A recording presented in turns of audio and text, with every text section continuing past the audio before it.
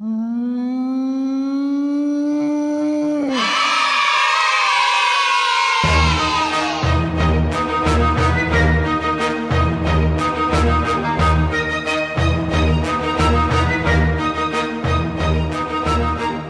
Okay. Yeah. What are you going to choose this time? No, let's go. So, hello and welcome to episode 64. The world famous Tretzlu Plodliang. I'm the Alabama Leprechaun, and I podcast with no preparation. Skunk Ape. Skunk. All right. Okay. So thanks to our new listeners joining us for the first time and taking us over the 5 million listener mark. Doing pretty well there. So mostly thanks to the massive uptake over at Patreon, where we do now have a Podcats Patreon project. We've got some interesting stuff to talk about this episode. I guess. I'm sure we'll find something to cover. So, should we start with... Okay, so you got any FU? FU, John. FU, Darren. For new listeners, that stands for follow-up, because in the interest of transparency and correcting the mistakes of the past, we do like to follow up on the mistakes that John makes. John makes a list of mistakes every episode. And previous episode 63, in the discussion of Proboscidean tusks, Sagatherium's a hyrax. You meant Phosphotherium, John. In discussing... in talking about Black Panther and her. Okay, clearly Darren is obsessed with New York. Darren sees anything to do with an urban environment in the United States and he thinks it's New York. And the examples in both cases were actually pertaining to Los Angeles, that other city in the United States of America. So I think. So did you say they took place in New York? I don't understand. Yeah, apparently that's what Kesey tells me. Oh, okay. There you go. But you know what they say about Mike Kesey? You know, I've forgotten what we say about Mike Kesey. Something to do with take that, Kesey. Take that, Kesey. Take that. Yeah. Seriously, thanks, T. Michael Kesey. Chameleon, the Glowbones research, which we've discussed one or possibly two occasions. Mark Schertz and colleagues. And do you remember we had a rather You had a confused. I got it right. I am so smart. We had a rather confused and mangled discussion about whether how the UV light emitted by the bones was visible to the humans. And yes, you were correct. Excuse me. That yes, it is emitted within the visible spectrum and not as UV itself. So yeah, you were right on that. Well done. I think I got I mangled Marjorie Coombs' name. I invented some new name, Marjorie or something. I can't remember now. Sharon Hill's podcast is called 15 Credibility Streets. I forgot that. My apologies. And there's, believe it or not, there's about 15 things that I checked and read before recording this, and I meant to check. Okay, I'm a complete idiot because 15 Credibility Street is an obvious reference to something. Yeah. I don't know what it is. You're a complete idiot as well. Okay. It's not, we should just gloss over that. No, don't know it. Might be an American reference that we don't get very well. No, Sharon told me specifically that it's not. Where it's, because the only thing I can think of, it's not Baker Street, which is where Sherlock Holmes lives. We're just too stupid. No, okay, drawing a blank on that one. In the discussion of that giant Mauritian super rail, Leguatia. So I devoted like 10 minutes of the discussion to saying, I was really surprised. No one else had covered it. There's no other bloggers have written about it. Well, there's this thing called Google on the internet, and you put names in and stuff, and it finds websites for you. And I did that, and it turns out, of course, Carl Schuker had, of course, written a long article basically covering the whole thing. So I wasted my time there. I shouldn't even have published it because he'd already done it all. Carl Schuker. I know Carl Schuker quite well. We're good friends. So that's the end of FU. Good. Now, us now in our new probably fortnightly style schedule that we're trying to stick to. We're not going to cover the same. There's interesting stuff I want to talk about, but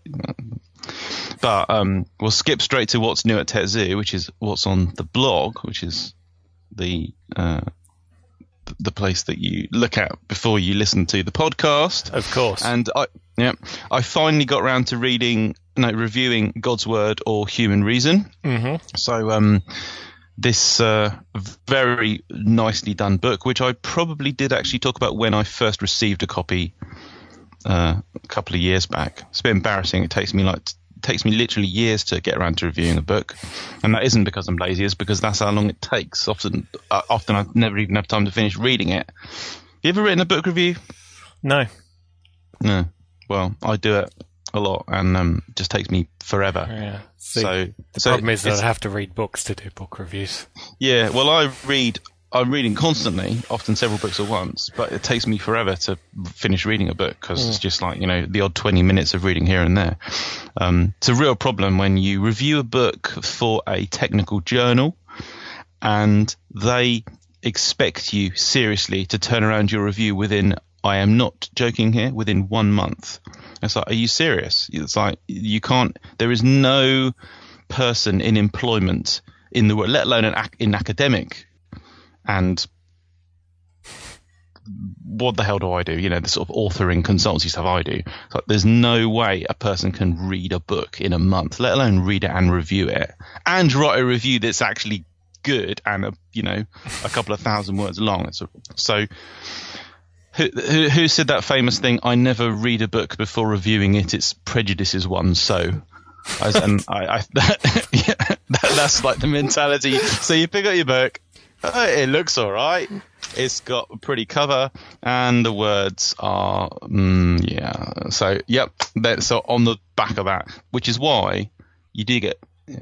I'm going off at a tangent here. You do get people who review books regularly and clearly just haven't read it. For example, look, okay, random example. I've got this book to hand.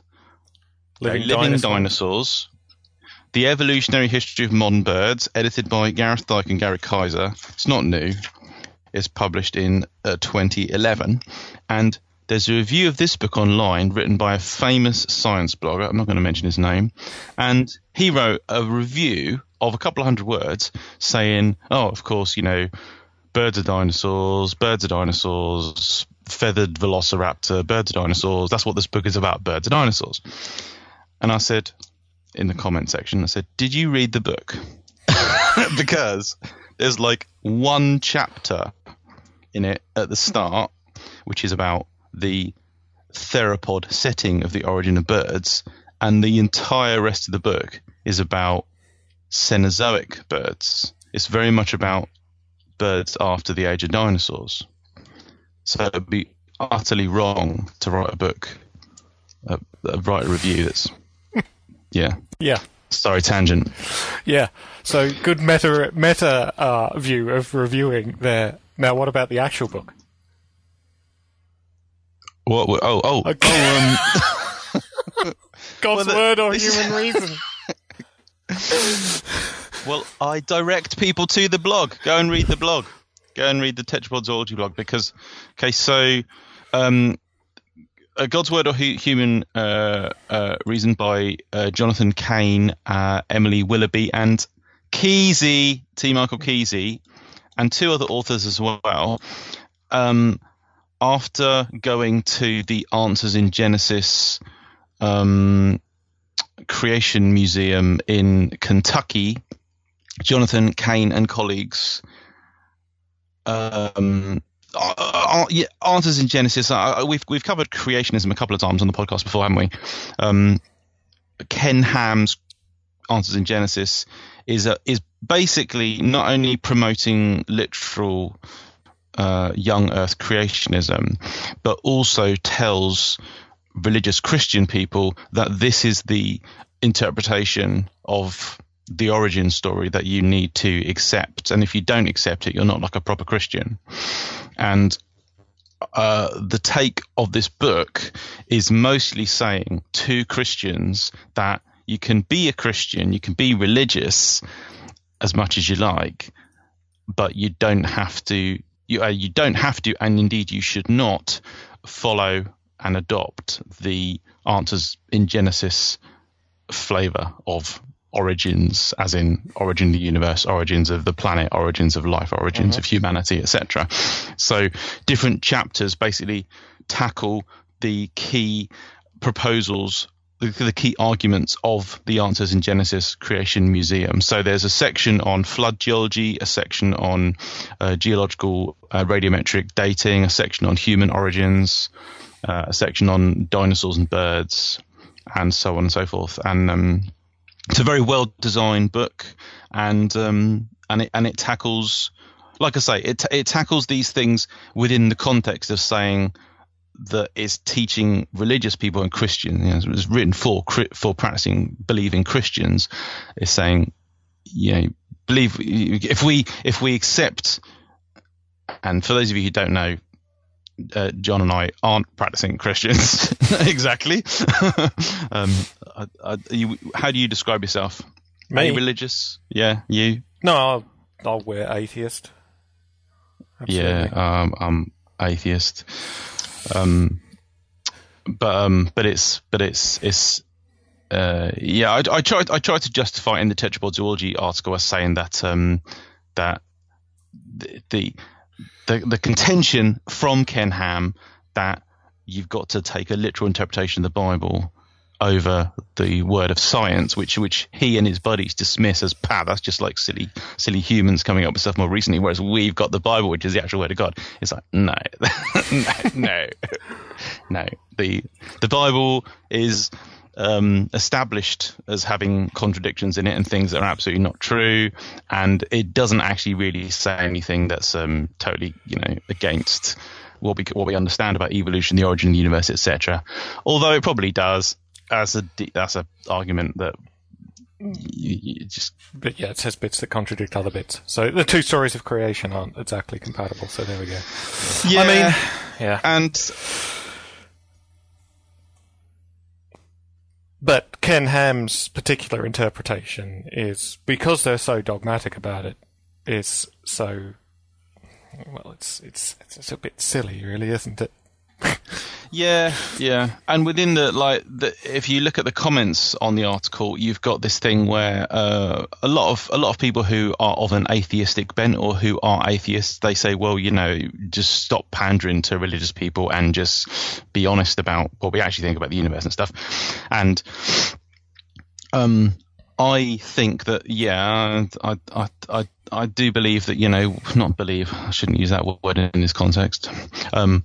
I am quite swayed by the evidence that if you look at religious texts and religions themselves, a properly deep scientific stance, they don't stand up as pieces of like robust. I can't explain what I'm trying to say. What I'm trying to say is it's really obvious that, for example, the Bible is cobbled together from numerous other myths and numerous other stories, indeed is Christianity is itself.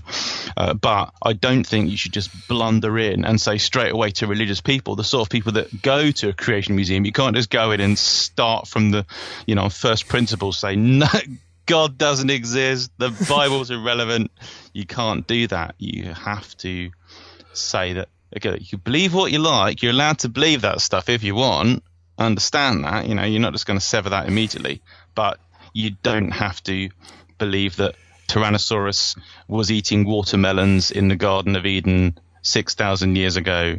Again, that specific brand of origin stories promoted by Ken Ham and buddies. Yeah, and I think I've said this to you before, but everyone believes in little fictions to get them through life. Atheists Do they? choose different ones, yes. Yeah, that's what they say. I don't know if it's true or not. It is. I think we've even discussed this on the podcast before. Yeah, we have. But then, and I am very much aware of this. This comes up all the time. Penn and Teller used to do this whole skit about how everybody's got, I forget the term they use for it, the fact that everyone's got some irrational and untested thing that they adhere to. And when you think about it, it's like, I'm not. Yeah, I can name it. Again, this is we've had this conversation before. You're forgetting free will. No, because I don't. Okay, this isn't about me, but let's say it is. Okay, I don't believe free will, because now being familiar with the argument about it and the evidence there is that we don't have free will. I mean, as you know, people have spent literally years arguing over this. Are you not more than happy to accept that we don't have free will, and that this whole debate about what consciousness is and the fact that things are put in place before we're consciously aware of them and therefore we don't have free will, you're aware of that debate? Yeah. So, well, therefore you can't say that you just blindly accept it. But everyone still acts like it exists. Well, doesn't mean... Yeah, you're believing it on some level, and I think on a day-to-day level you always believe it. It's how your actions are defined. I think it's sort of part of how we think about stuff. It's necessary to work. Yeah, well, yeah, exactly. I think, well, you've just hit the nail on the head. I think it could be like a functionally practical thing to just like go with it for now. Like, I'm not going to, if I'm having a conversation with someone, I say, would you make a cup of tea? I don't say, can you automatically put in process the things that will make you think you're making a cup of tea, please? If you get what I mean. Okay, we're again spinning off at a tangent here. I don't think that is a particularly crazy tangent to take. In that, okay, so some people believe religious stuff about God and things, and we're not really clear on what level things believe it, what they actually believe it's physically the case, and that sort of stuff. It's all very messy with lots and lots of people. And therefore, to take this hardline atheist angle with people who believe, who are, believing Christians, I just think, there's so many beliefs that people can have that basically have no effect on how they see evolution or science. Then just, whatever. Yeah, but conversely, there are beliefs that people hold that do have an impact on science. Indeed. And if you are concerned about this specifically in the United States, I mean, it's less of a problem in other countries, including here in the UK. But countries like the US, they obviously do have a significant problem with evangelical Christianity, and at least based on the utterances of like the current vice president, for example, there is an impact it can have on public policy, education. Oh yeah, indeed. I don't mean to argue against that. I mean, that's I'm sort of arguing that this book's take, as you say. I mean, I haven't read it, but you have. It's not to take those beliefs and say, your God doesn't exist, meh. Exactly. Which is to make it clear that's not what the book does. So to bring it back to the book, I mean, although as we say it's written from that perspective of talking to religious people, even if you're not religious or interested in the discussion there, it's worth getting if you're interested in science education, if you're interested in discussions about the age of the Earth, geological dating, radiometric dating. Kesey's chapter on hominid evolution, mostly on hominins, but hominids in general is really nice, really strong, and the stuff on birds and dinosaurs is really good. Loads of Emily Willoughby illustrations. So do get the book if you're interested in that sort of thing. And it's apparently Amazon was saying it was out of stock, but there's links in my article where you can buy it directly from Emily Willoughby, one of the authors. So God's Word or Human Reason. The reason it has that title, by the way, as I explained in the article, is I might be repeating myself, stop me if I am. Nope. The Creation Museum says that human reason claims that life originated billions and billions of years ago, and these weird and, almost unimaginable events in the cosmos being. Okay, so that's the human reason side. Whereas God's word says that no, it all started on Sunday afternoon 6,000 years ago around 4:30, and so the idea they're supposedly saying that human reason is the silly one and God's word is the one we should trust, and that's why the book is called God's Word or Human Reason. Okay. And also new at TechZoo is a very brief article on pigeons and doves, which I had to publish an article on the last day of the month to fill my quota, and so I just quickly cobbled together some text on that. And there you go. Pigeons and doves, they're great. Okay, good. Right, so that's what's new at TechZoo. We're going to go on to news for the world of news. Yeah, news. Oh, from the insert. Yeah. Insert jingle here.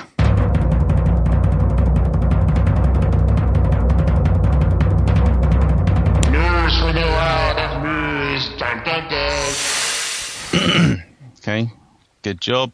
Do you have any news from the world of news? Nope. Okay, well, we'll start with... I'm not going to do them in order. We'll start with the whale thing. So in 2007, I'm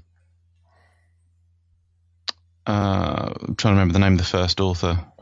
Bianucci, I think. Bianucci et al. Published a paper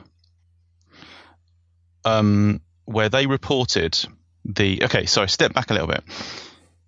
Where'd you go if you want to find fossils? You go to deserts, you go to eroding cliffs, you go to coastlines, quarries, etc. I go to museums. They've got heaps of fossils, Darren.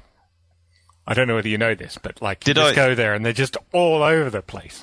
Did I say if you want to find new fossils? Okay, if you want to find new fossils, you can... Darren, fossils are old, man. It's like kind of the point, isn't it?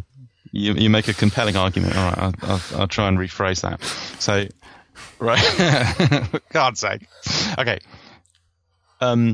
It's now fairly well known that in some parts of the world, there's fossils eroding out and being exposed at these places on the land. But if you go swimming, go under the water and look at the sea land, as it's called, the land under the sea. Yeah. People say that the earth is mostly covered by water, but what about all that land under the sea? That's a good point. That's a fair point. Exactly. It's land. The submerged surface, there's rocks and stuff there as well. The sediments submerged, right? Mm-hmm. Obviously, complex things going on, different things happening all over different parts of the world. But there are places where there are exposed fossils literally kicking around on the seafloor. And if you go diving or send down, trawling devices or whatever, you can find fossils. The North Sea, it's well known, the North Sea, there's loads of Pleistocene, mammoths and all other manner of animals that were living in that region. Doggerland, exactly, all that sort of stuff. Well, since 2007, Bianucci et al., they published a paper on an assemblage of fossil beaked whales that had been trawled from the seafloor off the coast of South Africa. I was like, wow, this is amazing. They described 8 new genera and 10 new species in just off the coast of South Africa. They're all skull fragments. And beaked whales are a group with particularly dense boned skulls in any case. Some of them have the densest boned, the densest bones of any animals. The Mesopodon densirostris, Blanville's beaked whale, the rostrum is probably denser than ivory, which is what otherwise said to be the densest tissue invertebrates. And so these things have been rolling around on the seafloor for millions of years.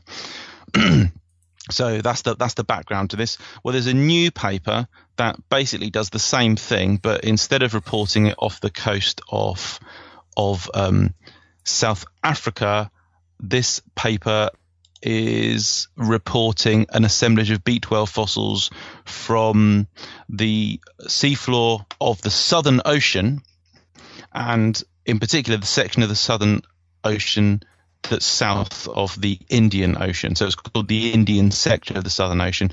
So off Kerguelen Island and Crozet Island.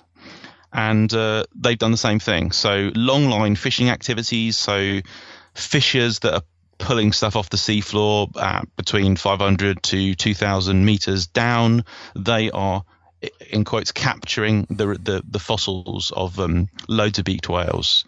And they've got, excuse me, in this assemblage just published by Olivier Lambert, Christian Demison and colleagues. This paper is published in Geodiversitas and it's open access. The paper is titled Neogene and Quaternary Fossil Remains of Beaked Whales, Cetaceo-Odontocete zifidi, from Deep Sea Sediments off Crozet and Kerguelen Islands, Southern Ocean. So that's in Geodiversitas. They report more than 8 species in at least 7 genera. Many of the taxa, the species as well as the genera, are actually the same as published earlier in that other paper that I just mentioned by Bianucci et al. So I won't go into all the details. We're talking about like totally extinct beaked whales, species of African Acetus, Coicocetus, as well as living ones like this Mesopodon and Ziphius in the assemblage. Some of them are Miocene, so some of them are like 20 million years old, and some of them are Pleistocene, as in like sort of 10,000 years old ish. And those younger ones have the potential to tell us some interesting things about the diversity of beaked whales that we should expect in those regions today. Because of course, as everybody who knows anything about whales knows, the diversity and distribution of living beaked whales is, something we're still getting a handle on, and there's surprises every now and again from that, find a new species in the South Atlantic or whatever. Now, how much do you know about plate tectonics, Darren? Well, a bit. Yeah. So, like, my very skim reading of the whole subject was that a lot of the sea floor is pretty new because it's continually subducting, and the what's it called? The ridges. mid-ocean ridges. Mid-ocean ridges are pushing it out, and it's continually subducting. But I have absolutely no idea how long that takes to get from the mid-Atlantic to going under, say, the west coast of Africa. How long does that take? Because 20 million years, it sounds like a long time, right? That you'll find things like this. But are they found on the continental shelf? But it sounds like not, because they're found quite deep. Yes. I can only give some arm-wavy answers on this without checking up on it properly. But my thinking is that those two regions where they've got these fossils from are not particularly active. So they are not adjacent to active subduction zones. So you're right. I think seafloor on average is, I think, most areas of geologically active seafloor are like less than 50 million years old. I think the average age of the rocks is, I want to say 2 million years, but I think that's way too young. But I think it's on the order of like 20 million years. The average age of the seafloor is not very old because, as you say, there's active new magma appearing at the mid-ocean ridges in the Atlantic and Pacific, and then it's moving out to the east and west, seafloor spreading happening as well. Which is why it's not good for finding old things, obviously. But 20 million years seems decent. But then, of course, it's also much more difficult to explore. Yeah. So that's pretty cool. I mean, part of the story here, as I've said, is that the skulls of this particular group of animals are particularly resistant and robust and can roll around for a long time. Whereas you imagine you wouldn't get the same for, say, Mesozoic plesiosaurs. Their skulls would mostly break to pieces after a couple of centuries of rolling around. You'd only get fragments, unidentifiable fragments. They'd have to be covered in silt and then re-exposed, wouldn't they? Yeah. And I don't know. Yeah.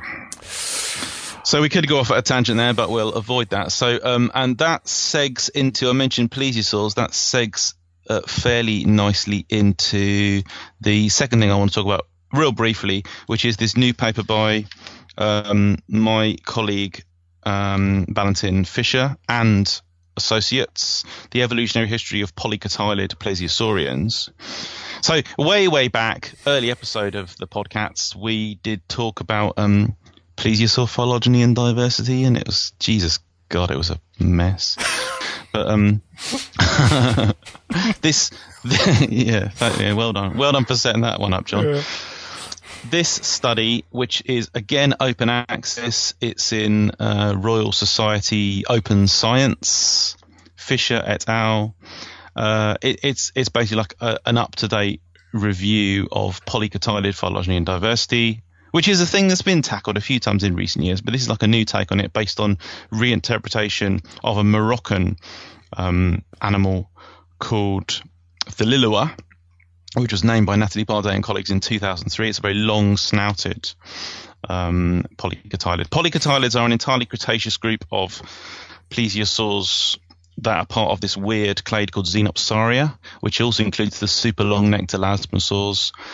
And at least, quite a few polycotylids are pliosauromorph. They're of the relatively big-headed, relatively short-necked kind of plesiosaur body shape. But quite a few studies don't find polycotylids to group with other pliosauromorphs. So they're part of a clade that also includes long-necked animals. And studies have differed as to whether polycotylids are close to elasmosaurs or cryptoclydids. There are still a couple of researchers who do still find polycotylids to group with other pliosauromorphs, like pliosaurids proper. But I think the evidence is pretty good that that's not right. They're close to the long-necked ones.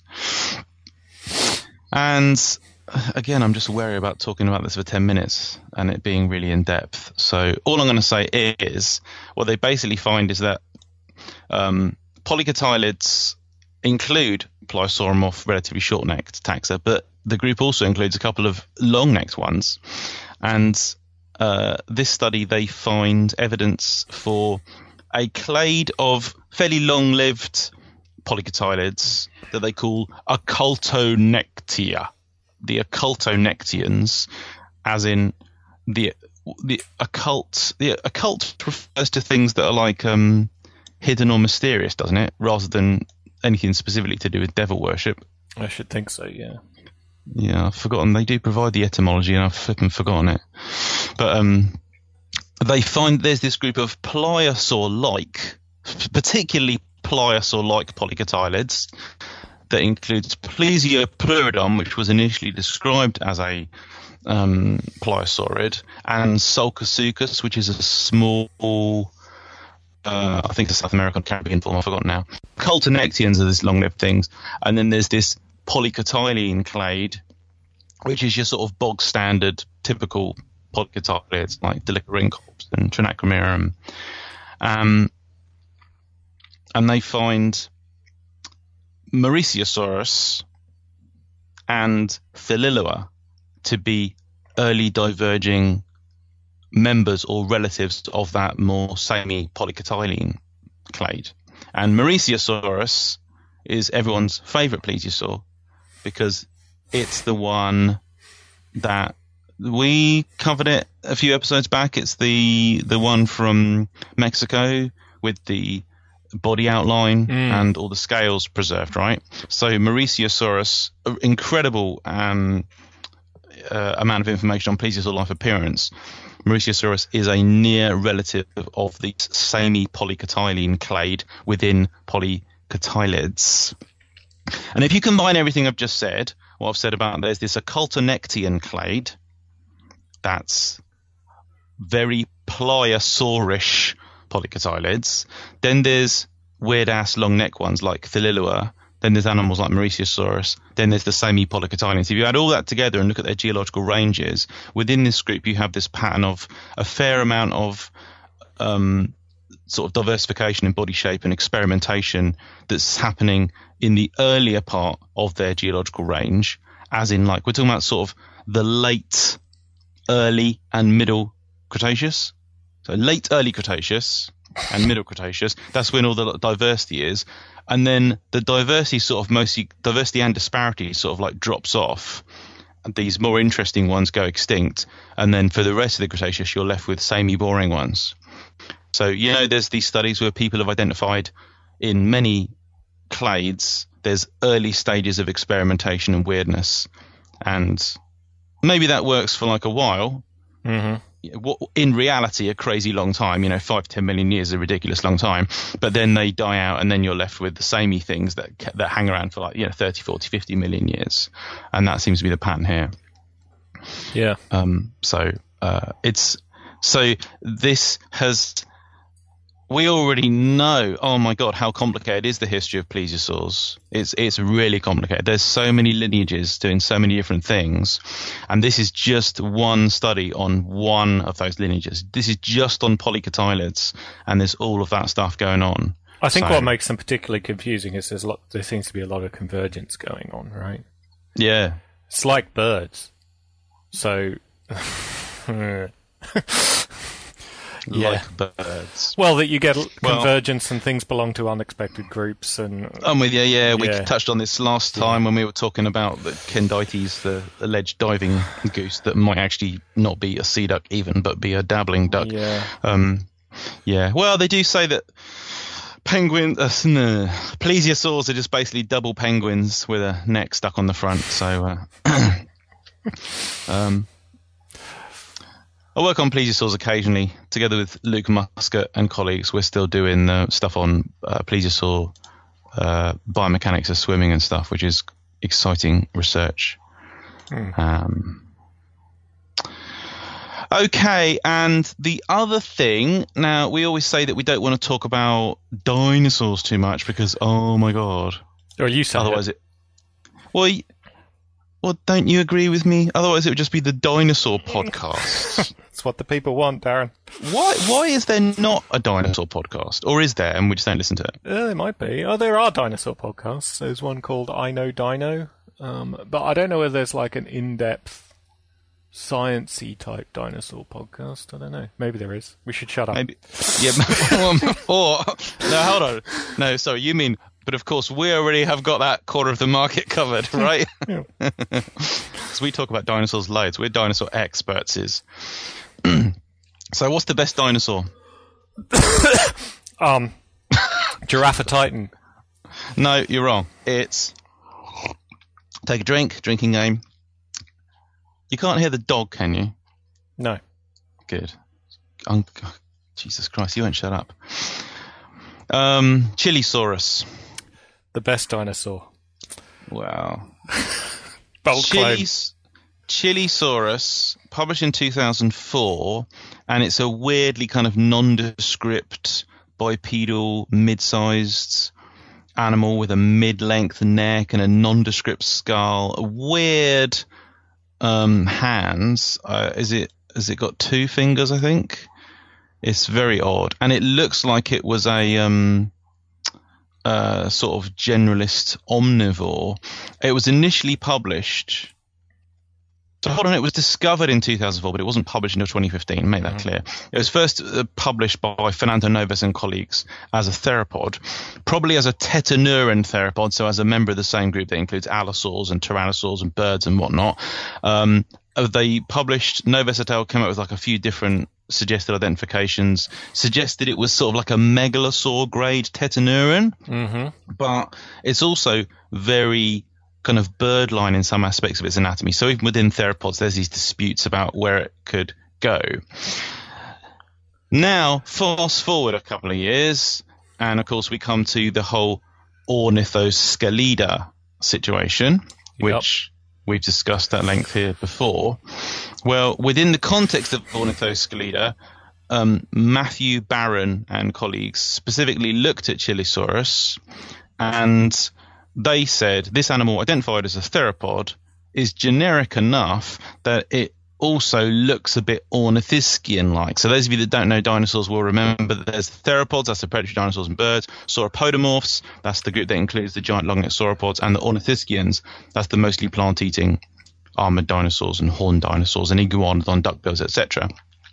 And Barron et al. Said that Chilisaurus probably ain't no theropod, it's a theropod-like ornithischian, and they published it as an early diverging ornithischian, which is within the context of the Ornithoscelida argument is nice because it's an animal that seems to kind of scare quotes here, seems to sort of bridge the gap between theropods and ornithischians. Okay, so that's a recent publication on Chilosaurus. But what's just happened here in 2018 is Rodrigo Tempmuller and a team of co-authors, they published a paper in Biology Letters, comment on a dinosaur missing link, Chilosaurus, and the early evolution of ornithischian dinosaurs. So it's a response to that paper by Barron et al. Saying that Chilosaurus is an ornithischian. And they say, well, we ran your data set and we didn't find Chilosaurus to be an ornithischian at all. We found, according to your data set and your codings, we found Chilosaurus to be a sauropodomorph. Oh, wow. So Chilosaurus has been a theropod, then it's an ornithischian, now they're saying it's a sauropodomorph. So it's like, Chilosaurus, what are you really? Then there's a follow-up article to that one by Muller et al. Saying, could it be a sauropodomorph? And it's by Matt Barron and Paul Barrett. And their paper is titled Support for the Placement of Chilosaurus Within Ornithischia. And I have to say, this is a little bit embarrassing because, listen to this. In our recent study, we recovered the late Jurassic dinosaur Chilosaurus. I'm not going to mangle the species name because I'll mangle bad. Within the clade Ornithischia. This result contrasted with those presented in the original study on Chilosaurus by Novus et al., in which this enigmatic taxon was recovered as a technerian theropod. Following the publication of our study, the original data set that we supplied was reanalyzed by Muller et al. To our surprise, Muller et al. Found that these data, when analyzed using a range of different search methods, placed Chilosaurus within Sauropodomorpha. However, after carefully reassessing the data set that we had originally published, originally supplied in the data supplement, we realized that we had in fact provided the wrong data set, i.e. not the data set that we had used to produce the results in our own study. This incorrect data set contained a number of errors in the character coding for certain taxa, and we now realize that this is the cause of the discrepancies between these studies. Upon realizing our error, we contacted the editors of Biology Letters in order to have the obsolete data set removed and replaced in the data supplement file, and have other researchers made aware of the errors in the data. The original incorrect data set has now been removed and replaced with that which we used to generate our results. I have to say, I know Matt Barron and Paul Barrett, so I'm not going to say anything bad about them, but that is a little bit embarrassing. They published the wrong data set. It's also embarrassing that a set of other authors used the wrong data set and got a paper out of it. Because, okay, correct me if I'm wrong, but my thinking on this is that if you run someone else's data and you get results that are contrary to what they published, your first step is to contact the authors and say, why are we getting results completely different from you? Not to rush out a paper and say, ooh-ha, we're cleverer than you, you missed this. Yeah. Or am I wrong there? Well, yeah, probably. I think they should have contacted the authors. Yeah. Yeah. Just smacks the me. But it makes a good story. It does make a good. It makes things more interesting. Yeah. Yes. Okay. So Chilosaurus, so it jumps around a bit, and it's interesting that some errors in a data set can make it jump like that, right? Yeah. So clearly, it's pretty close to being any of these things. Well, that's what these studies make it look like. They make it appear that it's close enough to the origination points of these clades for it to swap branches, which is exactly what you'd expect if an animal really is of that grade of evolution. But I guess what we should say is it's a little bit surprising because it's quite late for that. It's late Jurassic, so we're talking about what 50 million years of independent evolution here. Yeah. I suspect there's some kind of, is it 50 million years? Something like that. How long is it Jurassic? That'll do. It's something like that. So, no, it's longer than that, isn't it? From the Jurassic 145. So mid Jurassic is like, it's going to be like 180-ish million years old. So, but this is Chilosaurus is late Jurassic. Is it? I thought Yes. it was Middle Jurassic. No, Oh, it's late okay, right, late Jurassic, so Jurassic. it's well late. So if you consider the origin of the split between, sauropodomorphs and ornithischians and theropods happening around about in the Middle Triassic? Is that when people think it probably happened? About 240 million years old, 235. So it's 100 million years this thing hung on, looking pretty much like the split. Now, maybe, but there's also a possibility that it's one of these other things and there's actually a bit derived and has converged on this look.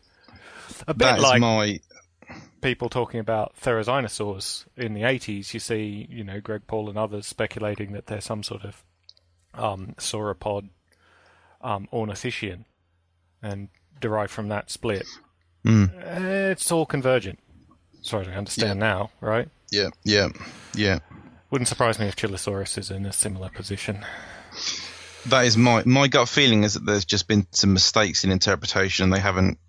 I mean, we do know of organisms that and again, we covered this recently, where some aspects of the anatomy, and remember that, to repeat myself, the skeleton is part of the anatomy. It's not the whole thing. It's not all the anatomy. It's like some aspects of anatomy evolve much slower than other parts, or can hopelessly mislead you, as goes convergence and the wrong signal. And I think that's the case here. I think Chilosaurus likely is deeply nested within one of those lineages, probably theropods, and that it just has got aspects of its anatomy that make it look like an ornithischian or even like a generic early sauropodomorph. Because that's the thing; it looks like it could be any one of those things. There's a phenomenon called wholesale taxic atavism, which is where, based on the genetic signal, we think that organisms are closely related. But everyone knows what an atavism is, right? It's the apparent recapturing of an earlier condition in evolutionary history. And there can be enough reversals and weird things happening in the development of an organism that so much of its anatomy, its whole anatomy, can make it look like it's not just like a human regrowing a tail, but a human regrowing. Imagine a human regrowing a tail and a big pronator snout and a full body pelt. Imagine like 100 of those transformations happening at once. That is. Might seem unlikely in evolution, but there's no theoretical reason why it can't happen. And there are taxa where that is thought to have happened. This whole debate about where gharials fit within crocodilian evolution, one of the solutions to this is to say that they have undergone wholesale taxic atavism, and the entire animal looks like it's some sort of early grade crocodilian rather than deeply nested within specifically the crocodile lineage. So I think we've discussed this before as well. Like, how do you balance its the time it was found, its stratigraphic attributes with its anatomical ones? Because in our head we will say, well, this is way late for this, so maybe not. But cladistics has nothing necessarily built in that weighs that, and there's no clear, how do you measure those two things against each other? I don't know how much they're worth, which is why we don't know either. When we think about it, we're like, it seems like it's a count against it, but how much of a count against it? I mean, more fossils, obviously, because if you find something that's intermediate between Chilosaurus, if you find a whole lineage of going back to the Triassic, then well, yeah, maybe. But, got to find some earlier ones, right?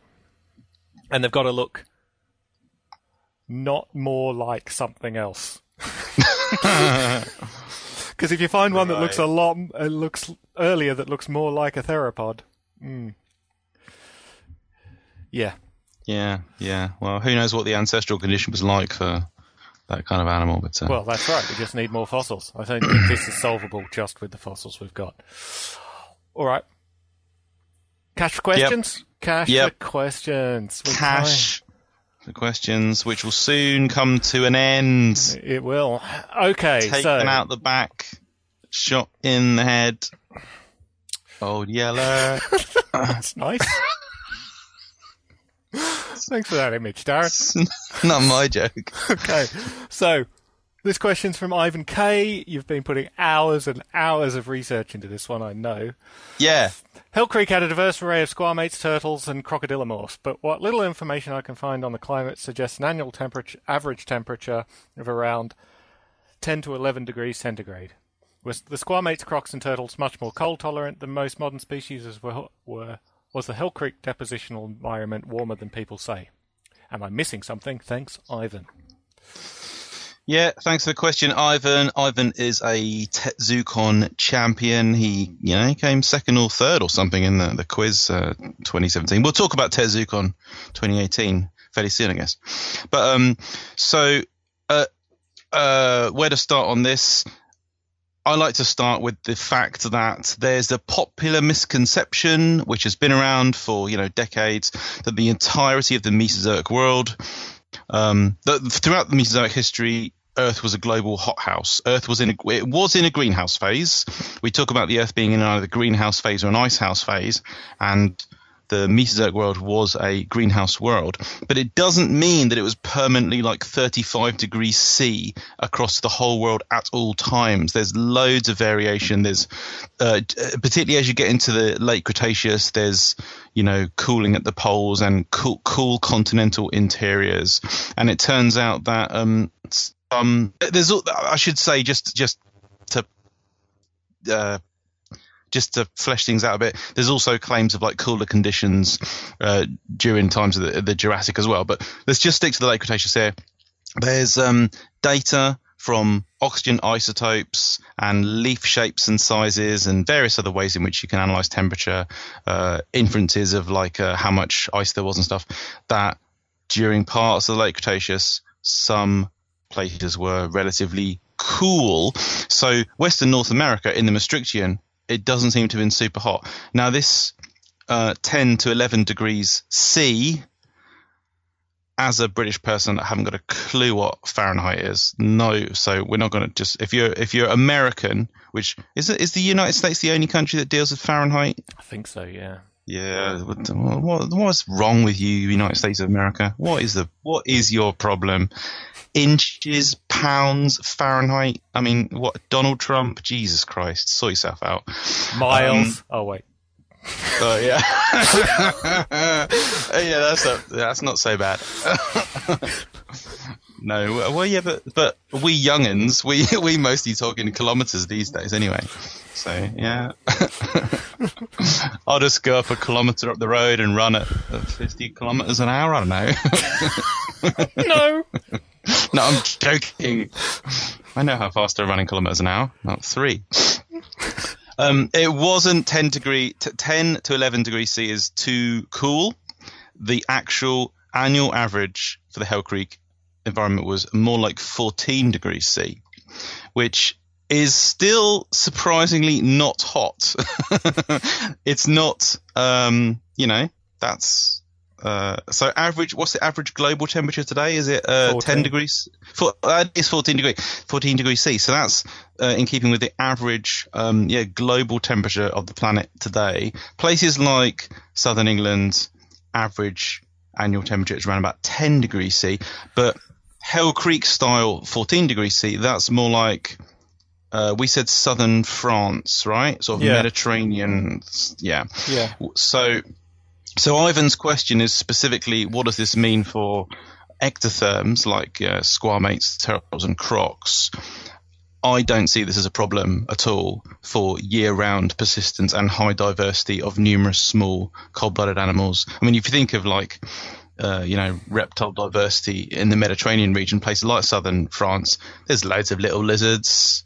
There's no reason why you couldn't have, it's a quirk, it is a quirk of biogeography and history that there aren't animals like small monitor lizards and crocodilians and large turtles in places like southern France, because we know there were historically, in cases they have been extirpated by human hunting, or they've just never.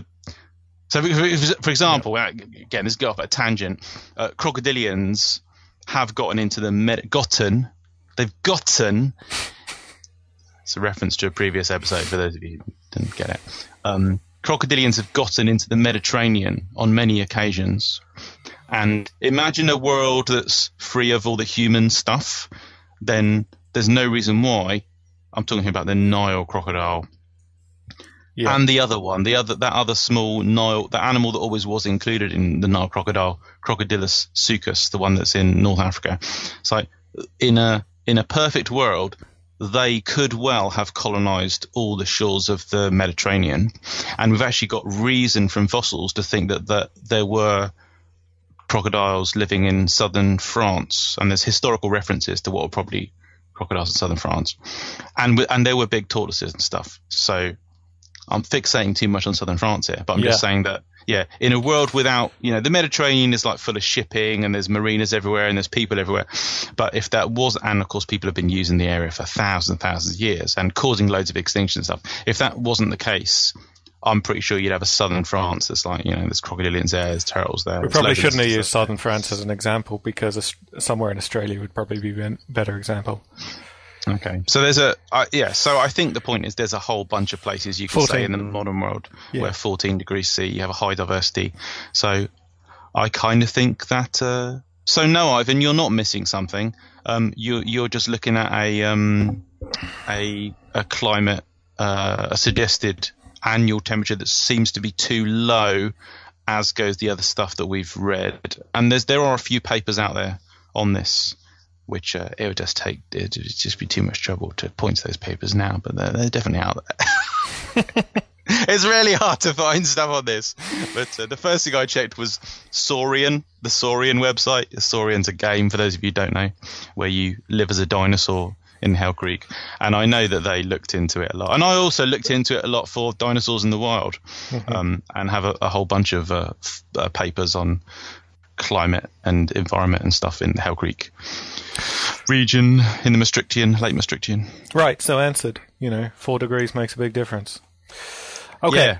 Or 3 or 4 degrees. Yeah. All right, this is from Richard Hing. I'm wondering about white eyes, in brackets Zosterops. Is there anything interesting to say about their ecological diversity?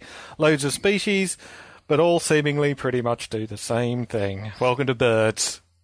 Birds, and specifically passerines, sylvioid passerines. So thanks for the question, Richard. Is there anything interesting about the ecological diversity? Well, not really. No. So for those of you who don't know, Zosterops is famously known as what's called a great speciator, as described in works by Ernst Mayr, most famously. Zosterops is widespread throughout the Old World and Australasian and Pacific tropics. So they're throughout Africa and, the Asian tropics and the Australasian tropics. There's something like 140 species of Zosterops. And they're on numerous islands as well. They are circa 15 centimeter long, mostly greenish, slim-billed sylvioid passerines.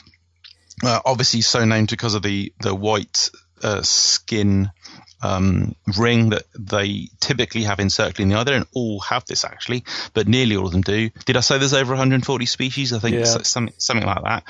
And they are now thought, on the basis of DNA, to be sylvioids, this group of warbler style passerines that the core members of which are the sylviid warblers. That's Dartford warbler and Sardinian warbler, etc. Large number of species. But this is the group that also includes babblers and cisticolas and Locustella warblers and reed warblers. And white eyes do specifically seem to be close to babblers.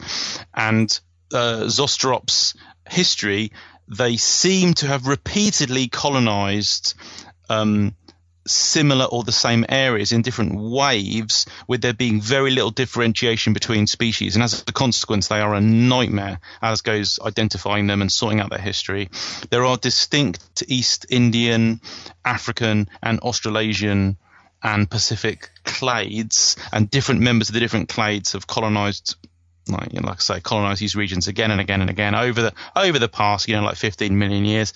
It's a nightmare. It's a real mess. And they're one of those groups of birds that people kind of love to hate.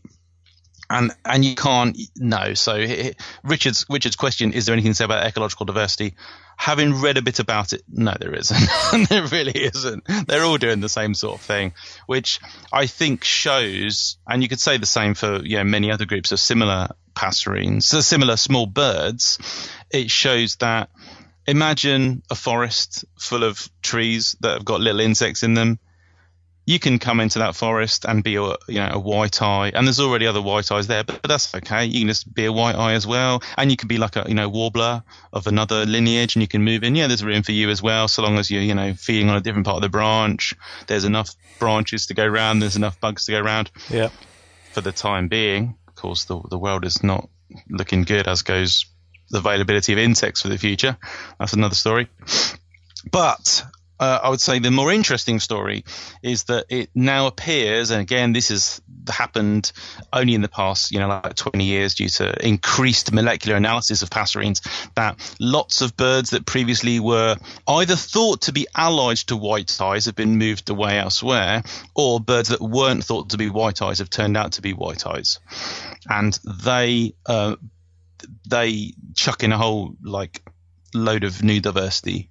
So if I had this discussion like 2 years ago, I would have mentioned Madanga, which is an Indonesian white eye, which looks rather odd for a white eye because, as I said, white eyes are all mostly greenish. Madanga has got an orange chest and it's mostly grey. It's got green wings.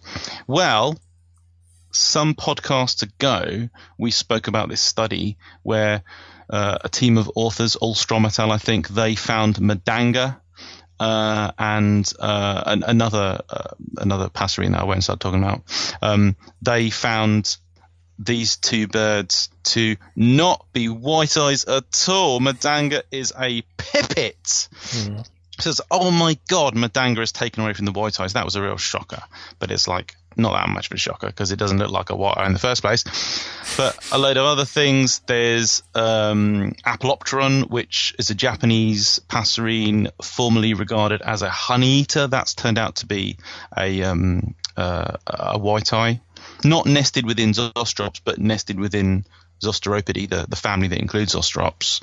And Apelopteron is, again, unusual compared to white eyes because although it's mostly greenish, it's got a black face and a black chest.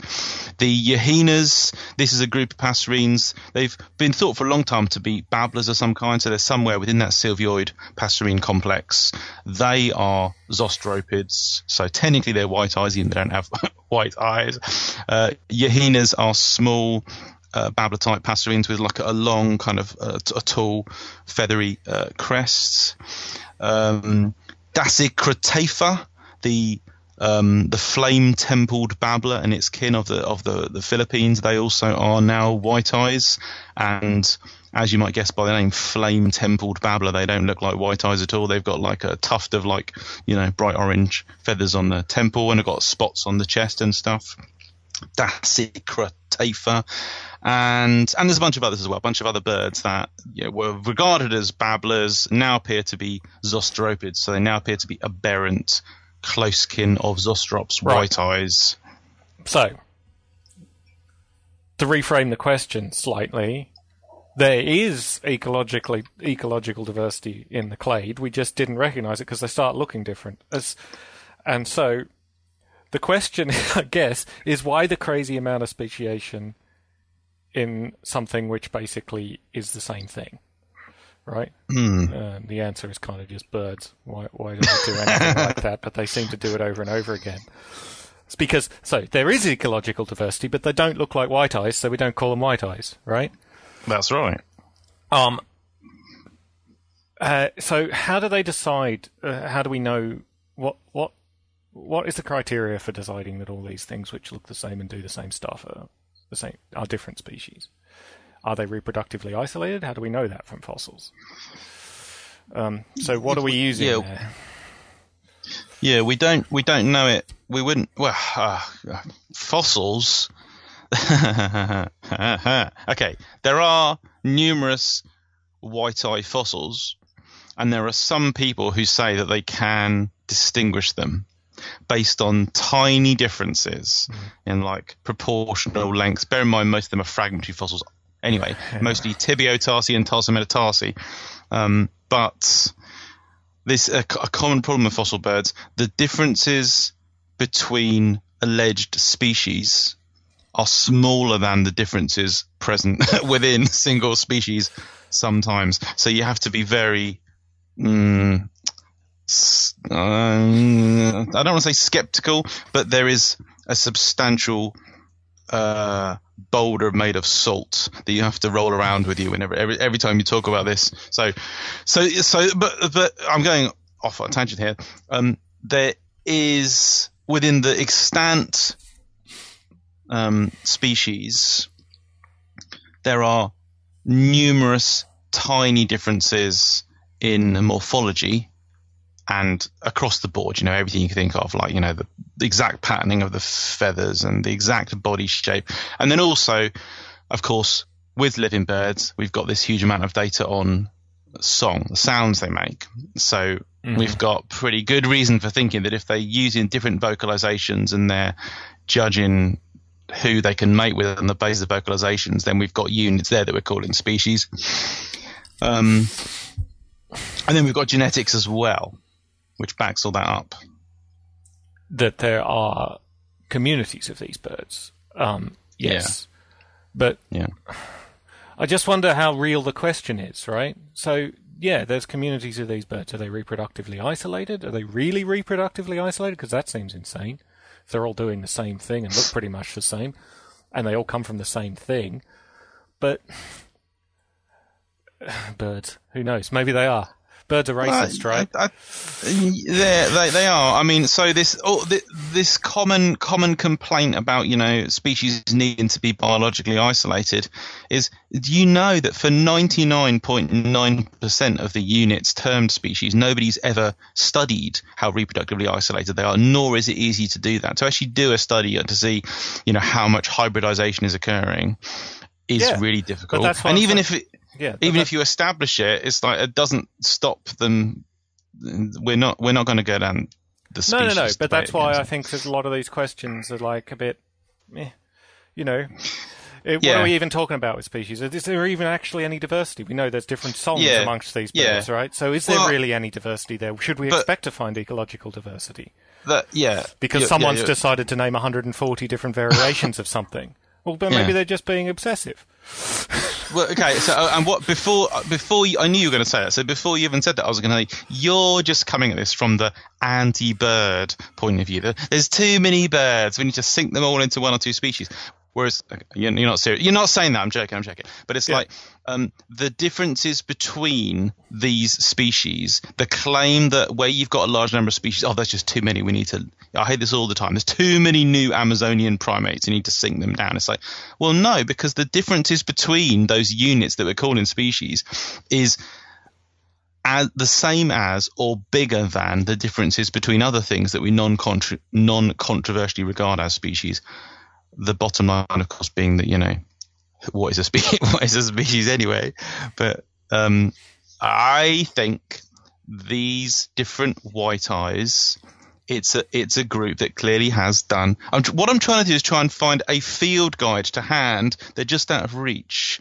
My field guides on obscure, like mostly African and Asian birds, because they're samey enough for you to think, these are the same kind. These are okay. Here we go. I guess what I'm arguing for, Darren, and because the biological isolation thing comes up a lot, you think I'm arguing that species should be based on that. I'm not. I'm not saying it's not great. I don't know what you're arguing. If you use some sort of ecological species concept, right, what role are they doing in the ecosystem, where do they come from, and what are they? Then they are all one species. They're all doing the same thing. You say there's no ecological diversity, and they all look pretty much the same. So I'm just saying that this sort of question about how many things can you differentiate is, I I don't know what it's telling us. That's not what I said. They're doing things that are broadly similar, but they're... Oh my God, why are... Sorry. Zostrops must be plate 120. There's enough small differences in what they're doing. The differences in... The small differences in what they're doing are consistent enough. Are consistent with what you expect for, morphologically similar and ecologically similar species. Mm-hmm. Oh, that's rubbish. So in India, there's only two in this field guide. That's not right. This is Grimmett et al.'s Pocket Guide to the Birds of the Indian Subcontinent. They've just been lazy. They just have shown all the white eyes. It's because they're all the same. So this plate showing Prinias, scrub warblers and stuff, you got two white eyes there, and they're saying there should be like a whole plate covered with like 20 of the things. No, because they're all the same thing. No, look, that one's a bit more yellowish than that one. Totally different sort of animal, that is. But they could belong to completely different lineages. Yeah, that's the problem with birds, You could end up in the same place feeding completely different things. Yeah, because one of those is a Sri Lankan endemic, and Sri Lanka's got its own, weird history. Okay. Right, it's too much time on that question. So, do you think you got his money's worth there? Okay, right. So this one from May. I would like to hear some discussions of the creatures on the TV show Sanctuary. Well, sadly, I've never once watched the TV show Sanctuary, and I don't know anything about it. What about you? Neat. So, sorry, May, you're out of luck. Right, let's move on to Popular Tat. Popular Tat, insert jingle here. When we reach our Patreon goal. Now, so we've actually managed to see a film. Both of us have seen a film, and we can discuss it. And that film is... Annihilation. So, do you want to kick us off? Yeah. How do we do this? Should we do like a brief plot synopsis for spoilers, or just launch into full-fledged? Well, spoilers, obviously. We're going to talk about this film in its entirety. So, if you don't want to know what the film is about or how it ends or anything like that, you should not listen. Yeah. But studies show that people enjoy something more when they know how it's going to end. Yeah, you said that. Yeah. So you may as well just keep listening. Now. So, you want to give a quick overview of what the film is about? Yeah. Very quick. Natalie Portman plays a biologist who specializes on cancer called Lena. Her partner, a man called Kane, played by Oscar Isaac, as in he's in Star Wars films and stuff. Poe. He goes missing on some mission, and she thinks he's dead, and she's really unhappy about it. But then he turns up in her house and he's fine. It's very weird. And then he starts feeling a little bit ill, and he gets put in an ambulance. And then the ambulance on the way to hospital they get intercepted by Secret Service or something, people with guns, and they take him away. Now, most of the story is told in flashback, with her describing her adventures with a group of other researching scientists. They're like various psychologists and biologists, geneticists, physicists. Yeah. And they are sent to this location where an event known as the Shimmer. Where is this? It's somewhere in the United States, isn't it? Yeah, I think it's in Louisiana or Florida or something. It's like southern. It's on the Gulf Coast somewhere. Yeah. Southeast-ish, Gulf of Mexico, where basically, I think we saw. I think at the start of the film we saw like an object coming through the atmosphere and crashing on the planet, and it's created this kind of this effect known as the shimmer, where there's this weird sort of like oily, wobbly kind of visual field surrounding an area. And Lena and her team, they are led by the lady in charge, is called Dr. Ventress. With a name like that, she's got to be evil. They go through the shimmer, and they want to piece together what the hell's going on. And it's immediately obvious that there's weird genetic combinations hallucination-y things happening in the organisms inside the shimmer. So one of the I've forgotten which character it is. One of them, she gets grabbed by an alligator and they have to kill it, and it turns out to be a really large albino alligator that's sort of a mishmash of alligator and shark features. It's got like multiple teeth and stuff, and immediately you realize, oh, this ain't right. And then they basically see lots of other weird stuff. They see like deer that have got flowers for antlers, and they see these like human-shaped plant growths, and they say some stupid waffle about Hoxgenes, which is some wait, we'll get into that later. Yeah. This is just a plot summary.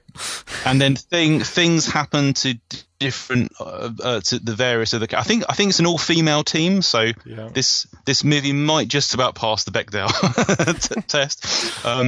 As they get deeper and deeper into the shimmer area, because the actual object that I mentioned that initially came to Earth struck a lighthouse. As they get close to the lighthouse, things get weirder and weirder, and they're sort of killed off one by one. A couple of them are injured or killed by a bear, which initially you don't really see exactly what it is. You get the impression it's a bear-type animal. It eats one of the team members, and then later on, they hear this person calling for help, and it turns out the cries for help are coming from inside the bear, which is now a mutated monster bear with like a skull for a face, and it's really gross, and it's, quite a disturbing creature. And eventually Lena gets to the lighthouse. She's the lone survivor, and there's a camera and a chair. So there's a bunch of other stuff I'm not going to talk about because I'll go off at tangents. Okay. It turns out that a previous team was sent in, and Kane, Lena's partner, was a member of that team. They see video footage of him with other members of his team, and they're clearly experiencing the same stuff. They're seeing weird hybrid-y things, including the really gross scene with a person. And Kane has filmed an interview. He says that he is really confused. He doesn't understand what's going on, and he doesn't even know if he's the real Kane or not. And he kills himself. He has some sort of grenade, like a flare grenade thing that sort of burns him, and he's obliterated. So there's just like, I can't remember what's left behind, whether there's his skeleton left behind or something. But then the person doing the filming, who steps into shot, bear in mind Lena's watching this on the camera, the person who steps into shot is Kane. So we now know that whatever's happening inside the shimmer is also duplicating living things. And so now you're thinking that the Kane that came back to Lena at the start of the film is this copy of Kane. And then who does she then meet? She meets a person. Yeah, the psychologist I forgot the name of. The evil Dr. Ventress. So she played by Jennifer Jason Leigh. And do they fight? Does she kill her? I've forgotten, because I remember what happens with the kind of weird. She just turns into something else. She turns into the weird vortex thing. Yeah, so there's this weird kind of indescribable blobby creature with a swirling vortex in the middle, and then it somehow incorporates some of Lena's blood, and then there's some genetic-y hocusy-pocusy stuff happens, and then a humanoid starts to grow, and this humanoid, so it's kind of like Natalie Portman kind of shape, but generic human shape, sort of fights with her a bit, overpowers her, and then it sort of mimics her every move. So when she falls to the floor, it falls to the floor, and it's kind of weird to work out what's going on. I don't know what the hell's going on. And then she gives it a grenade and kills it. And so she blows up the lighthouse, and then all these like biological growths that obviously by now, obviously you're thinking this is some alien spreading, creeping fungus-style organism and is mimicking things. That's obviously come to Earth, and it's created these weird growths around the lighthouse and in this environment enclosed by the shimmer. That stuff starts to die. There are these weird like crystal trees near the lighthouse, and I think they fall down after the explosion. And then we're back to her in like I say, it's told in flashback. Doesn't it end with her back in the room and they're saying, so what happened? She's like, I don't know. Yeah. But then they introduce her to her husband. I've forgotten the name of him in the thing. And Kane, yeah. And they hug, and then they have this weird little shimmer in their eyes. Ah, yes. The shimmer in the eyes. Yes. And that's the film. And that's the end of that chapter. Yeah, that is the end of that chapter. So, what did you think, Darren? Yeah, meh is what I thought. So, I thought, okay, I did not dislike it, but I didn't like it. I thought it was okay. And fair to middling is my general take home on this. So I thought, nah, it was all right. But I didn't like the stupid, crass, totally unneeded errors. They kind of bothered me, which we'll maybe mention in a minute. Yeah. I really dislike the thing that put me off immediately is that whole style of telling a story backwards. Where it's like, yep. you've got the character and now you have to retrace. No, don't. I just think that's weak storytelling. That's because the hardest part of a story is working out how you're going to walk into it and get us to the stuff. Whereas if you start with the ending and say, well, now let's go 6 months earlier, I just think that's overplayed and weak. Agreed. And cheap. Yep. Artistically cheap and overplayed, as you say. Yep. Stop it. And we're done with that. And the other thing that automatically made me dislike it, like I say, despite the fact that I don't really dislike it, but the thing that inclined me to not like it was the heavy-handed use of oh my goodness, I've forgotten the name for it. Allegory. Yeah. Allegory. So this is a film about a bunch of sciencey type people, some of whom have military training, and they're sent in to investigate what looks like an alien entity that's affecting local organisms and the environment. And they encounter some weird stuff, they see some weird stuff, and weird stuff happens. And that's your story. Yeah. But the stuff, is this film based on a book? I think I remember hearing that it's based on a story. I'm a Philistine. I don't read fiction, so I don't know. I think it is based on a short story, yeah.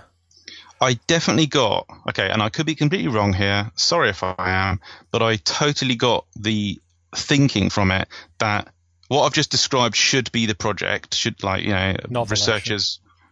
Okay, novel, right.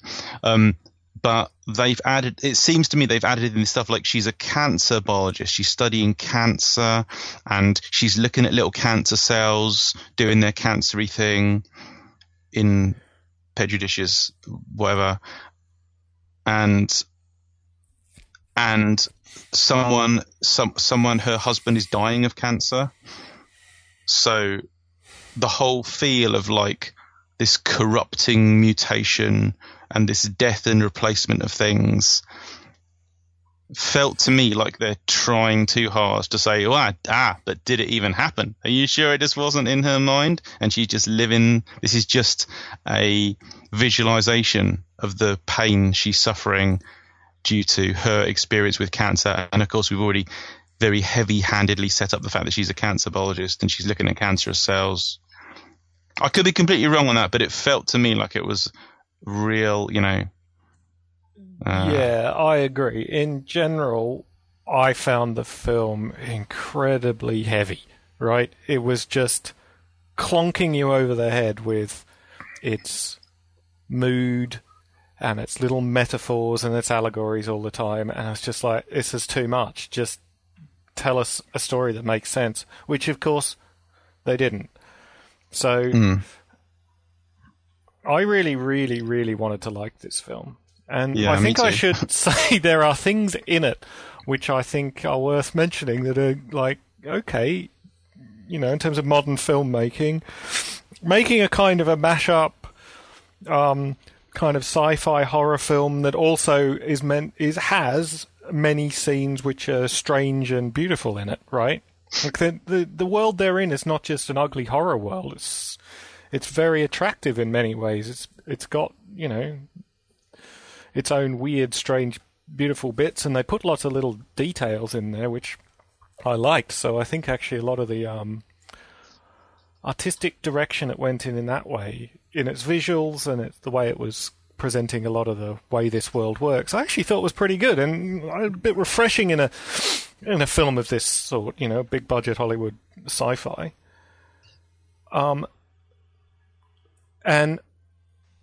But the whole script and the mood of it just grated on me entirely the whole way through. Mm-hmm. So, they say they've sent teams into this shimmer before, and no one's ever come out.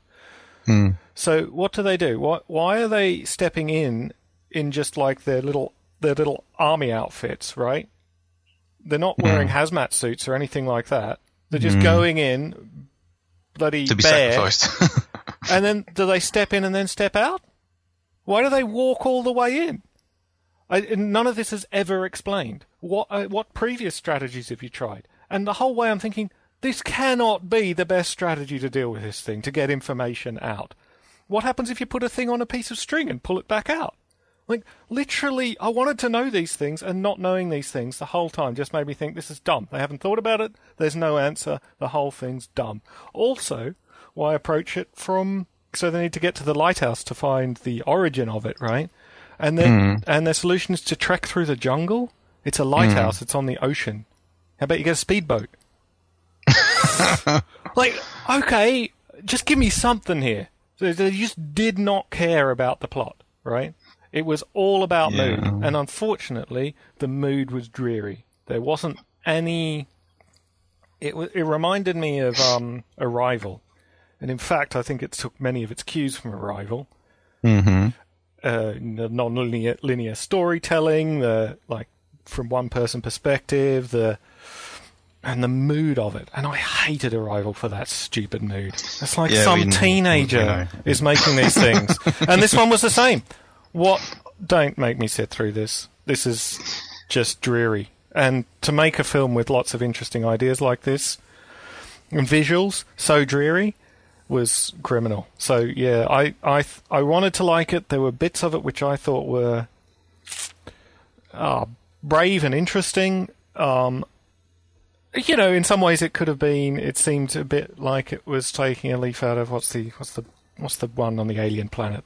The one on the alien planet. Yeah, with the unobtainium. Avatar? Avatar, right? Some of the inventing the world sort of thing felt Avatar-ish. It was deliberately meant to be nice, and it was deliberately meant to be beautiful, and I do like that they try that rather than just going down the horror route, because this did have horror mixed in, but that's okay. To see films trying that is nice, but oh god, please write them better. Please. Yeah. I liked... Sorry, go on. And yeah, I just think it wasn't really a sci-fi film, was it? It had a sci-fi motif. But unfortunately, I thought it was a sci-fi film, but it was sort of like what's the word? A surrealist drama with a sci-fi motif on it. And unfortunately, I don't think it was a good surrealist drama. Yeah, and why is it that when they actually have sciencey things that need to be said, why do they care? Not the characters in the film, the writers and such. Why do they so obviously not care about getting it right that they've done this thing where they just have... It's like the beeping in the background of Star Trek. It's like you want to have these little sounds in there. So say hybridization, say Hox gene, but say it in completely the wrong context. Or say it in a way that's completely wrong. And those things come on. Again, is one of those things where if you say this stuff, people criticize you for, wanting the whole world to be a documentary. It's like, you can't tell me that there aren't non-professional sciencey people that are bothered by something like some stupid thing that a character says about hybridization. So you had a couple of things. You had, as soon as they saw their first encounter with a weird organism, which was the alligator shark thing, Lena said something about crossbreeding doesn't happen between different species or something stupid like that. And again, you don't have to be a professional biologist to think duh. I'm pretty sure I've heard of hybrids occurring in the natural world. It's like, you wouldn't even say that. You can say some other thing that's at the same level, but and the thing where they're analyzing human-shaped plants. the idea that you would have the plants grow into a human shape is, I struggling to understand how that's explained. But a character said they've got Hox genes, which are unique to humans or something stupid like that. For those who don't know, Hox genes are ubiquitous in all animals. Do plants have Hox genes? Hox genes are to do with the literal organization of things, from, you know, the way an organism is arranged from the front end to the back end. But I'm just going to check this book, Evolution in Minutes, available at $9.99 in all good bookshops, because that talks about. Because I've forgotten about the deal with plants. I think plants have things that do the same role as Hox genes. Hox genes are a specific set of homeobox genes that control the development and identity of structures along an organism's body axis. It only talks about animals. So they're present in all animals, as far as we know. Okay, there we go. Yeah, that bothered me, and I think you just don't have to do that. So you could easily get it right. Why do they not care? Why do they just not care? Yeah, I find this bothersome as well. It's obviously bothersome if you know, but I also find it bothersome that they don't care. Because surely a significant amount of your audience for a sci-fi film is going to know about a lot of this stuff, right? Yeah. Just reading popular science stuff, you're going to know, oh, God, that doesn't sound right. And some point where the physicist says it's about refraction and you're getting refraction in genes. That makes literally no sense. Refracted DNA or something as well. Like this. You can't just take a scientific term in a completely different branch of science and assume you can apply it to DNA and that's just going to work. No. And yeah, this is really super irritating, and I don't know whether they understand how much it takes out someone that knows knows that it's wrong. It rips you out of the drama. Yeah. And this is one place where, in one film, where they could have just gone, scientists baffled.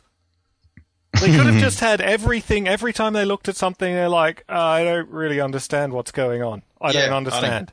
I just don't understand. And I think they could have just done that. It might have been more interesting that way. So bad sci-fi writing. Absolutely. Yeah. And I think also what kind of meant that I didn't like it that much is it did feel a bit tropey to me as well. There was a series, probably going way back, like late 90s, called Invasion, and I gave up on it, second season, because it just didn't seem to be going anywhere. It's one of these things that's concentrating more on human drama than the sci-fi element of it, of course. But it was about the idea that there's possibly organisms, including people, being replaced by alien copies, and the growth of the alien organism, whatever it is this kind of you have this phase where these kind of finger-like sort of branching growth type things that happen, and it feels very much like those fungi that infect insects, and then an ant is carrying the fungal spore and it goes to the top of a tree and dies in pain biting onto a leaf, and then the fungus sprouts out of its head. It felt very like that, and in watching Annihilation, I felt the same thing as well. You're going with that same trope as Invasion, this kind of fungal, creeping, finger-like thing that after a person has died, you're sort of surrounded. We did see that after, where someone had died, they were surrounded by what looked like blooms of, I don't know, spores or, mold-like growths or whatever, which it didn't feel I feel bad for saying this, but that's not a thing we haven't thought about or seen before in sci-fi. It's like kind of a familiar idea to tap into that, which also left me feeling, like I say, like a bit, it's okay, but meh. I did like Man Bear Pig though. I thought the Man Bear Pig monster was the bear creature I thought was quite cool. And if the whole movie was just that, it was just like monsters with human voices inside them. Again, the fungal thing, yeah, but if it was written well, like it was, like the sci-fi element was written well, then fine. You can do an idea that's been done before. That's okay. I mean, it's difficult to think of completely original ideas in sci-fi. But it would have, it needed to be done well. You can't do an idea that's already been done worse and expect people to like it. For your ideas, right? And I just think that in many ways this did a lot of... It felt to me like it did have a bit of a mashup of a lot of things in it. But me being me, I'm not really watching for references like you are, and I wasn't as good at picking them. I'm not very good at picking them out, but bits of it seemed like The Thing to me. There seemed thingish bits in it. Alien. Definitely sort of the sci-fi horror stuff from the 80s felt like there was stuff in there. So I think they tried to tap into that. I have to say the very plasticky looking fake flowers as well were another thing that annoyed you. But they could have been literal plastic, so you never know. They were kind of were fake flowers, weren't they? Okay, problem solved. Yeah. So Star-wise, what do you give it? What are we giving it out of what? Out of 10? 10. So a solid 5. Yeah. Okay. See, I think I'm going to go with a 5 as well. I'm really conflicted about it because I just don't think it's a good film. But there were elements that I would like them to try again, just write better. You can make films with sort of in these broad brush strokes, but please write them better. Not just the sci-fi, but also the drama, which felt crap as well. I didn't think that the drama worked either. So it was without copying what you said earlier about it being heavy. It did feel very melancholy. There's no laughs in it.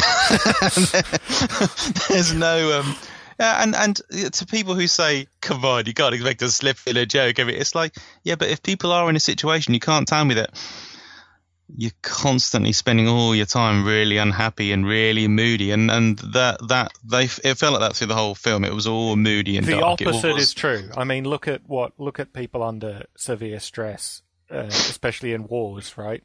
Are they not making jokes? Are they always miserable? No. I mean, sure, it's black humor a lot of the time, but there's lots of jokes, right? People tend to react to stressful situations with humor a lot of the time. And these films, they do not do that, and it's annoying. Yeah, was there some of that in the film? We've just missed it because there were some bits where the characters, when they were, camping and stuff, they were. What were they talking about? They were talking about stuff, weren't they? Definitely talking about some stuff. None of it was. It was unforgettable. Yeah. So yeah. Yeah. And I mean, plus, okay, so I think fair representation gender-wise, so that's a plus point. But the apparent use of allegory, I honestly wish that wasn't in the film. The crap sciencey sounding speak algorithm was see what I did there? Yeah. That was bad. And yeah, like I say, a solid meh. Just so I sent some fairly negative tweets out because I was surprised to see it on Netflix. Just showed up there. It's like, wow, this film wasn't out very long ago. I thought I'd have to pay to see it. And it turned out quite a few other people shared the same feelings as well. You and I have just discussed. Other people said quite opposite and said, "Oh, it's a brilliant piece of sci-fi," and yada yada yada. You got to ignore their mangling of terms to do with crossbreeding and ignore the sci-fi element. But even if I did, I didn't like it. Even if it wasn't sci-fi, it'd just be, oh my god, what a dirge. Yeah. Okay. Yeah, I think that's enough of that. So there you go. Annihilation. It was on. It probably still is on Netflix. Check it out if you feel like being vaguely depressed for 2 hours or so. Yeah, it seems to be doing pretty well on internet review sites and stuff, but like that matters. It's a financial flop, though, according to the Wikipedia page here. I think its budget was 40 to 55 million. At the box office, it made 32 million. They generally want to make more at the box office than they spent on it. Don't know. I mean, I know you make money afterwards, but I don't think it'll make it up. Which is a shame because, okay, that's what, wasn't sexist, can say that, but gee, did they screw it up in every other way. Okay. Where can they... Oh, well, let's talk about the Patreon a little bit. So, we've got a new Patreon, which is patreon.com/tetrapodcats. And you can support us there. If you do, we have goals. So, we're really close to recording some special mini episodes for Patreon. So, if you're a big fan and you want to get some, exclusive extra episodes, they'll be short though, won't they? Sort of sort of like a Cash for Question or two sort of lengths. Then get on Patreon and support us. We're really close to that. And then after that, our next goal is Darren's farty noises, which he really wants. So if you really want Darren's farty noises in the podcast, there's no farty noises. It's Dingo and the Baby style. I'm sure that's got farty noises in it. Dingo and the Baby. Twink quong. Appropriate jingles for the different sections. Should we keep the podcast with these distinct sections, or should we change it to? I don't know. Does this work? Well, let's ask our listeners.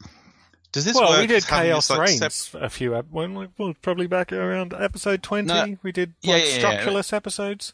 No. What I'm referring to is do people like that style?